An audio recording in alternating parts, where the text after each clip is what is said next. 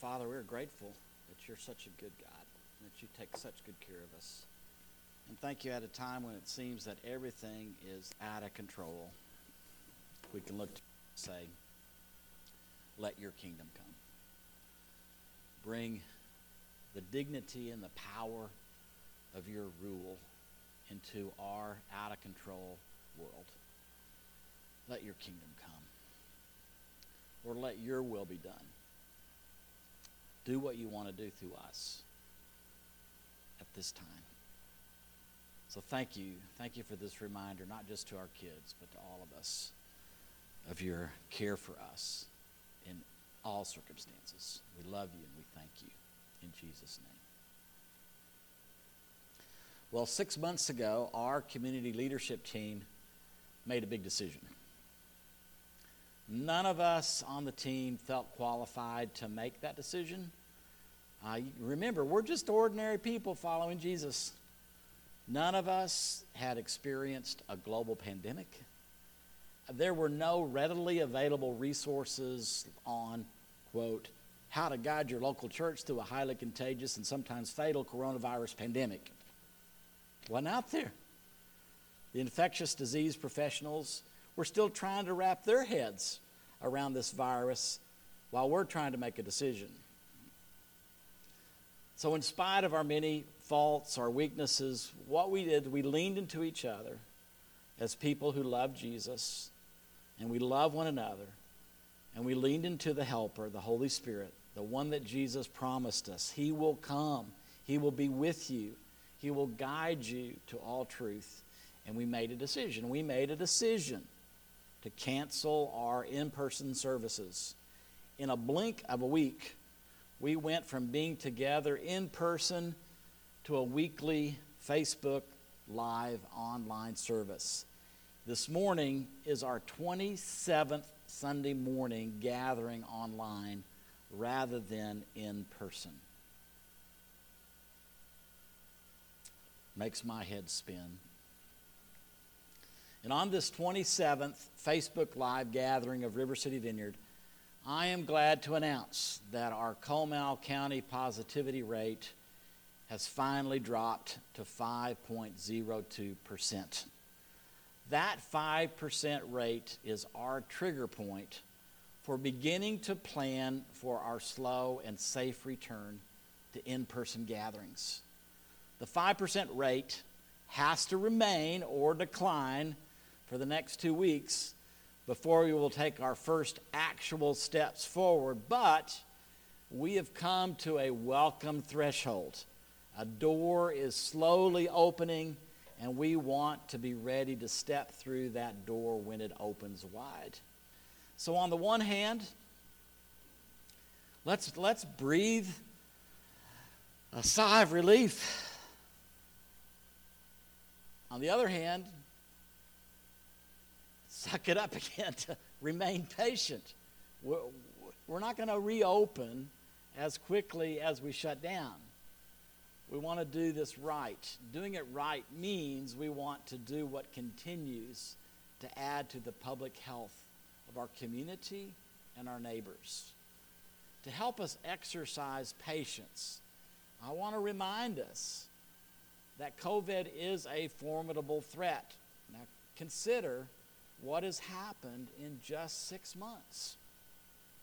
When we made our decision to cancel on March 15th, there were 2,700 people infected with COVID in the United States, and 58 had died from the virus. Yesterday, that 2,700 infected had increased to 6,742,490.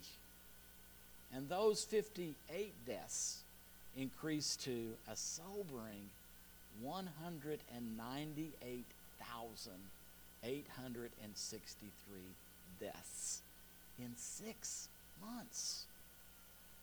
On average, each month, 1,128,748 human beings in the U.S. were infected with COVID-19. And each month, on average, 33,144 human beings have died from this virus. So let's not forget, COVID remains highly contagious, and too often it ends in death. And so often when I share the statistics, somebody says, well, it could be worse. Well, yeah, it could be worse, but it's really bad as it is. So, we're going to step forward, but we're going to do it cautiously, and we're not going to drop our guard. We're going to go slow, and we're going to remain vigilant. We're also going to follow what others are advising. We want to learn from others. So you'll find posted on our River City Vineyard Facebook page an article that's entitled, When Your Church Reopens, Here's How to Meet Safely. This article is written by Dr. Daniel Chin. He's a pulmonary and critical care physician, an epidemiologist with 25 years of experience in global public health. Dr. Chin is also a follower of Jesus. So the plan he proposes is based both in science and in faith. So I'm always attracted to both and proposals because it's always a good match with the both and kingdom theology and practice that we hold dear. Dr. Chin writes, churches should carefully consider how to resume in-person ministries and have a clear plan to do so. He confirms our initial conviction: resume in-person church activities only where there is clear evidence of a declining and low level on infection in the community. Dr. Chin also affirms the high-risk setting of COVID-19 transmission in churches. On a scale of 1 to 9, with 9 being the most contagious setting for COVID transmission, the church scores an 8. Church activities place us at risk for transmitting the virus to one another. It's the risk of airborne transmission from one to the other from things that we treasure, like singing. It's also our greeting. We're affectionate. We hug. It's hard for us to place 6 feet between us. We pass things around like collection plates and the elements of the Lord's Supper. And then sometimes we even share a common cup. Excuse me. All of these very cherished practices put us at risk at this time. So here's the question for us. Can we surrender these practices, which are very dear and sacred to us, for whatever time is needed, so that we can ensure the well-being of one another and our neighbors? Science is a big help to us as we inch forward. Faith is not to be left behind. We possess a missional calling to live out even in a time of pandemic. We need to walk about and identify people in our path that we can invite to walk along with us. We can't stop extending this invitation. Come with me. Let's discover who Jesus is and how he can help us at this stressful time. We have social, emotional, spiritual needs. We can only be met through some sort of expression of the body of Christ. So there is some point of intersection between science and faith. That's the safe beginning point. What is that intersection? Dr. Chin suggests this answer. Small group gatherings should be the first activity to be implemented. You see, it's in those small groups, which we talk about a lot, we build deeper relationships with one another. We can grow in our understanding and practice of God's Word. We can foster a safe environment for mutual accountability. We can encourage one another to love and to good practices. Small groups are many times the initial point of contact for new disciples before gathering with the entire church. And in this day, small groups enable us to dial up or dial down our activities when the virus waxes and wanes. One of my regrets is that 6 months ago we did not have a strong small group system, so we couldn't dial down from in-person services into a variety of small group gatherings. I want that to be put back in place as we move forward. And I know that this virus is waxing and waning. You're already reading about the virus seems to be on the upswing in Europe. That may happen here. So we may move towards regathering, but we might have to draw back. I'd love for us to be able to draw back into small groups. And I want us to remember Jesus. We just talked about it last week. He invited Matthew to come along with him. And that invitation from Jesus to Matthew led to Matthew's table, where Matthew hosted a small group. That small group was Matthew's friends. Now, they were a despised tax collecting group. They were rebellious buddies. And that's who Jesus ended up with. That's the first small group gathering that Jesus had with his 4 very novice former fishermen followers. Small groups can accomplish big stuff. Dr. Chin reminds us, like the persecuted Christians in Acts 8, who were scattered beyond Jerusalem. Our ministries have been scattered from the confines of our church buildings. By building strong small groups in our communities and organizing around them for return, we're building a solid and flexible foundation for eventual church ministry altogether. Being scattered from the confines of our church buildings is difficult, it's uncomfortable, it's scary, it's the unknown. But I must say to us, being scattered from the confines of a church building is a blessing, not a curse. It's just as much a blessing for us as it was to that church in Jerusalem. The church in Jerusalem was stuck. Jesus said, start sharing the good news in Jerusalem, then broaden out to Judea, then Samaria, and then to the ends of the earth. They weren't doing that. They needed a little bit of a help. Now, we may have some difficulty talking through that. Well, I don't know. Well, really, it's a persecution that caused them to move out of that bubble. You see, our faith in Jesus is not bound to a building. Our faith is teetered to a dynamic person, not a static space. As in Acts, the circumstances of persecution, or like now the pandemic that's pushing us back as the people of God into relationship with our neighbors. We have a very real possibility to help our neighbors fall in love with Jesus as they get to know us. These are the same neighbors who, in all likelihood, would never set foot inside of a church building. Think about that. This season is to help us to be the church, not attend church services. So how do we implement small groups in our community?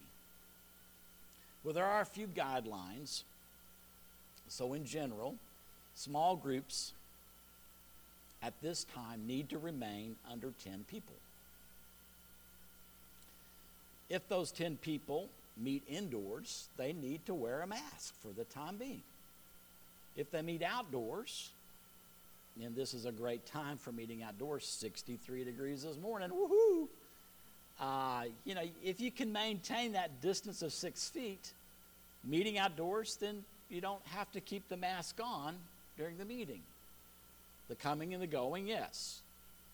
And then if anyone's in a small group and they start running a fever, or if they've been exposed to COVID, then that family has to not attend the small group until everybody's tested and cleared. Those are just general guidelines of how we can move forward. And this is our suggestion. This is what our hope is. This is what our prayer is.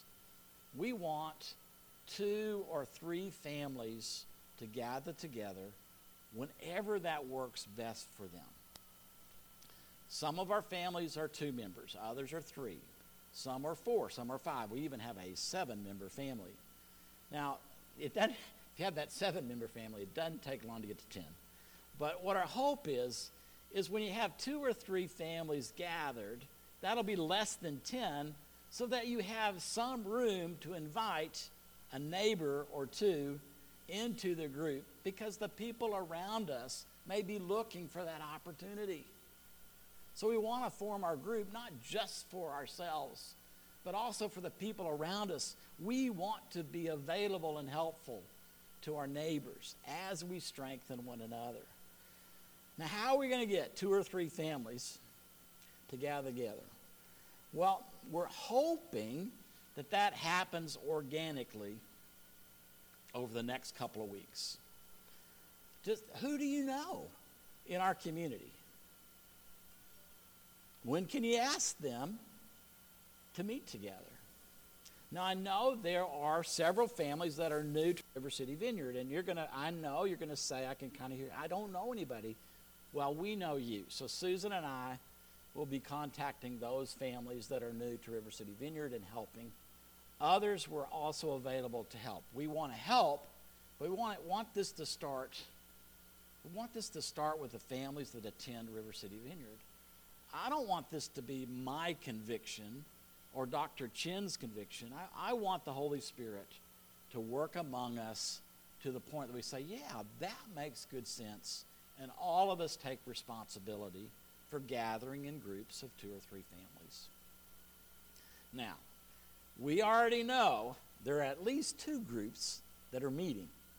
And that's good for you. You're the forerunner, so keep it up. You don't need to abandon the group that you're in currently to start a new group. We just want to know. And our leadership wants to know, as you begin to identify who you're going to meet with, we want to know we're meeting together, and this is when we're meeting. And the only reason we want to know that as a leadership team is so that we can encourage everyone, that we can pray for each group, that we want to make sure everyone that's part of our community is finding their way into a group. Now, when possible, this is just this is a suggestion. We want you to think about this. We want you to pray about this, and then want you to act upon what we hope makes sense to you. But one of the things that you might do initially is you might meet together and watch this Facebook Live service together, whatever time is best for you. Sunday morning may work, Sunday evening, midweek, we don't know. But whatever schedule works. And I think what would really maybe be this step back is that you can add the personal ministry to this service that we can't do. That means like talking to one another. I mean, I'm talking to you, but I'm not hearing your response. And then hands-on prayer. Yes, we're praying over the internet, but hands-on prayer. I mean, just being with each other, just that sense of loving one another, serving one another. I mean, I'm so grateful that our ministry team has agreed to do this on Sunday mornings together, because we've had that personal touch. We've cried together. We've laughed together. We've prayed for each other. We're doing this together. We want everybody to have that sense. So that's the step forward toward regathering that we want to start with. We're starting by encouraging small group ministry first. 2 or 3 families deciding to meet together on a regular basis whenever it's best for them. Now that's the first step toward regathering in person. In order to do that, I want to encourage us, but I also want to ask the Holy Spirit to help us. So let's take a moment.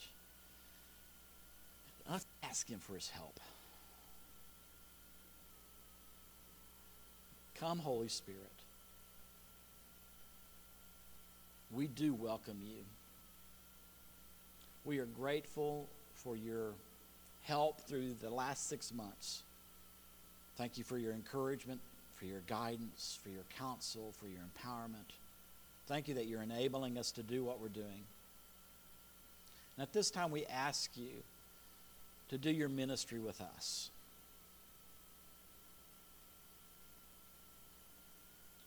Over the last 6 months, there's been loss.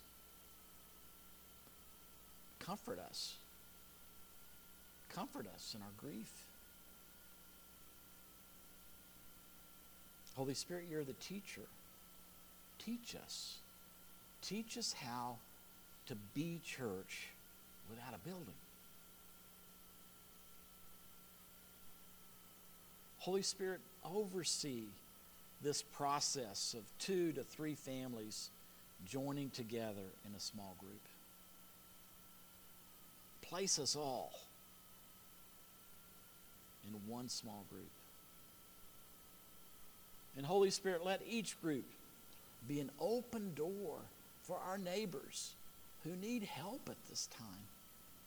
Open our doors, open our hearts to people around us in need.